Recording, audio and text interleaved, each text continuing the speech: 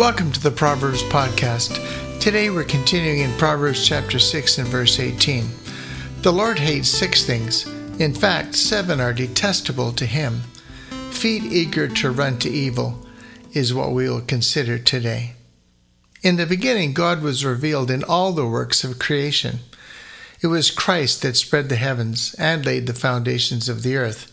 It was his hand that hung the worlds in space and fashioned the flowers of the field. His strength setteth fast the mountains. The sea is his, and he made it. Psalm 65:6 and Psalm 95:5. It was he that filled the earth with beauty, and the air with song. And upon all things in earth and air and sky, he wrote the message of the Father's love. Now sin has marred God's perfect work, yet that handwriting remains. Even now all created things declare the glory of his excellence. There is nothing save the selfish heart of man that lives unto itself.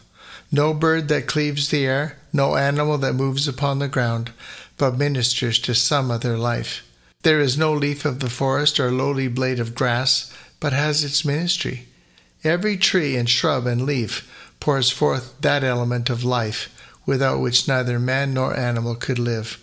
And man and animal, in turn, minister to the life of tree and shrub and leaf. The flowers breathe fragrance and unfold their beauty in blessing to the world. The sun sheds its light to gladden 1,000 worlds. The ocean itself, the source of all our springs and fountains, receives the streams from every land, but takes to give. The mists ascending from its bosom fall in showers to water the earth, that it may bring forth and bud. Desire of Ages, page 20.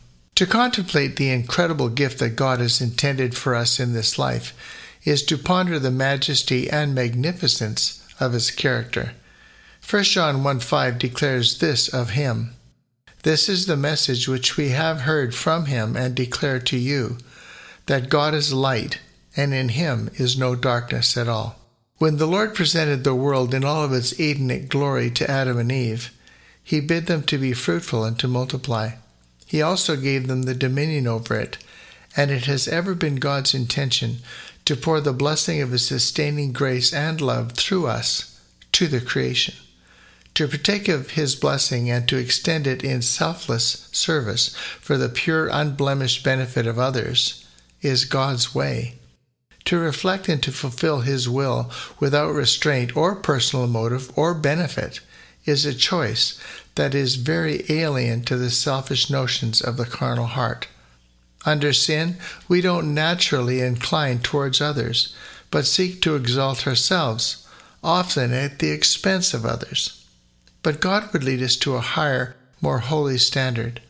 In our text, we are reminded that God is not pleased with those whose feet are eager to run to evil.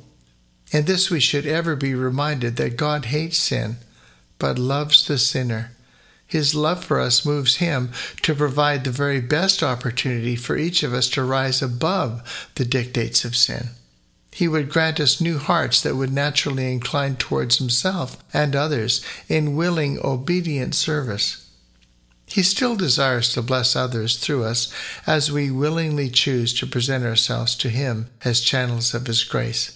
As a Christian, I was not saved to do my will, but to fulfill his will in the strength that he provides me.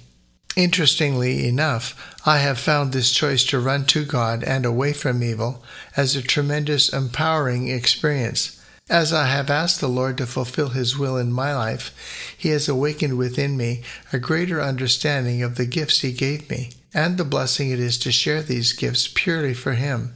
I never wrote music before I was baptized, but the Lord has blessed this talent, and my life has been filled with opportunities to travel and to share beyond my wildest expectations.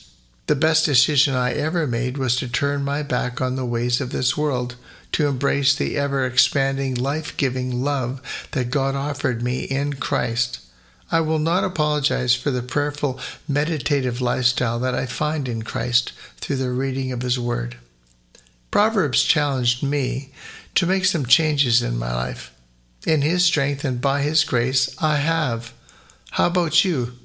Are you feeling convicted to let a few things go that you might more fully embrace the reality of the kingdom of light? Run to Christ. He can help you. Please do it today. And may God bless you. Have a good day. I'm Pastor Ron Nelson.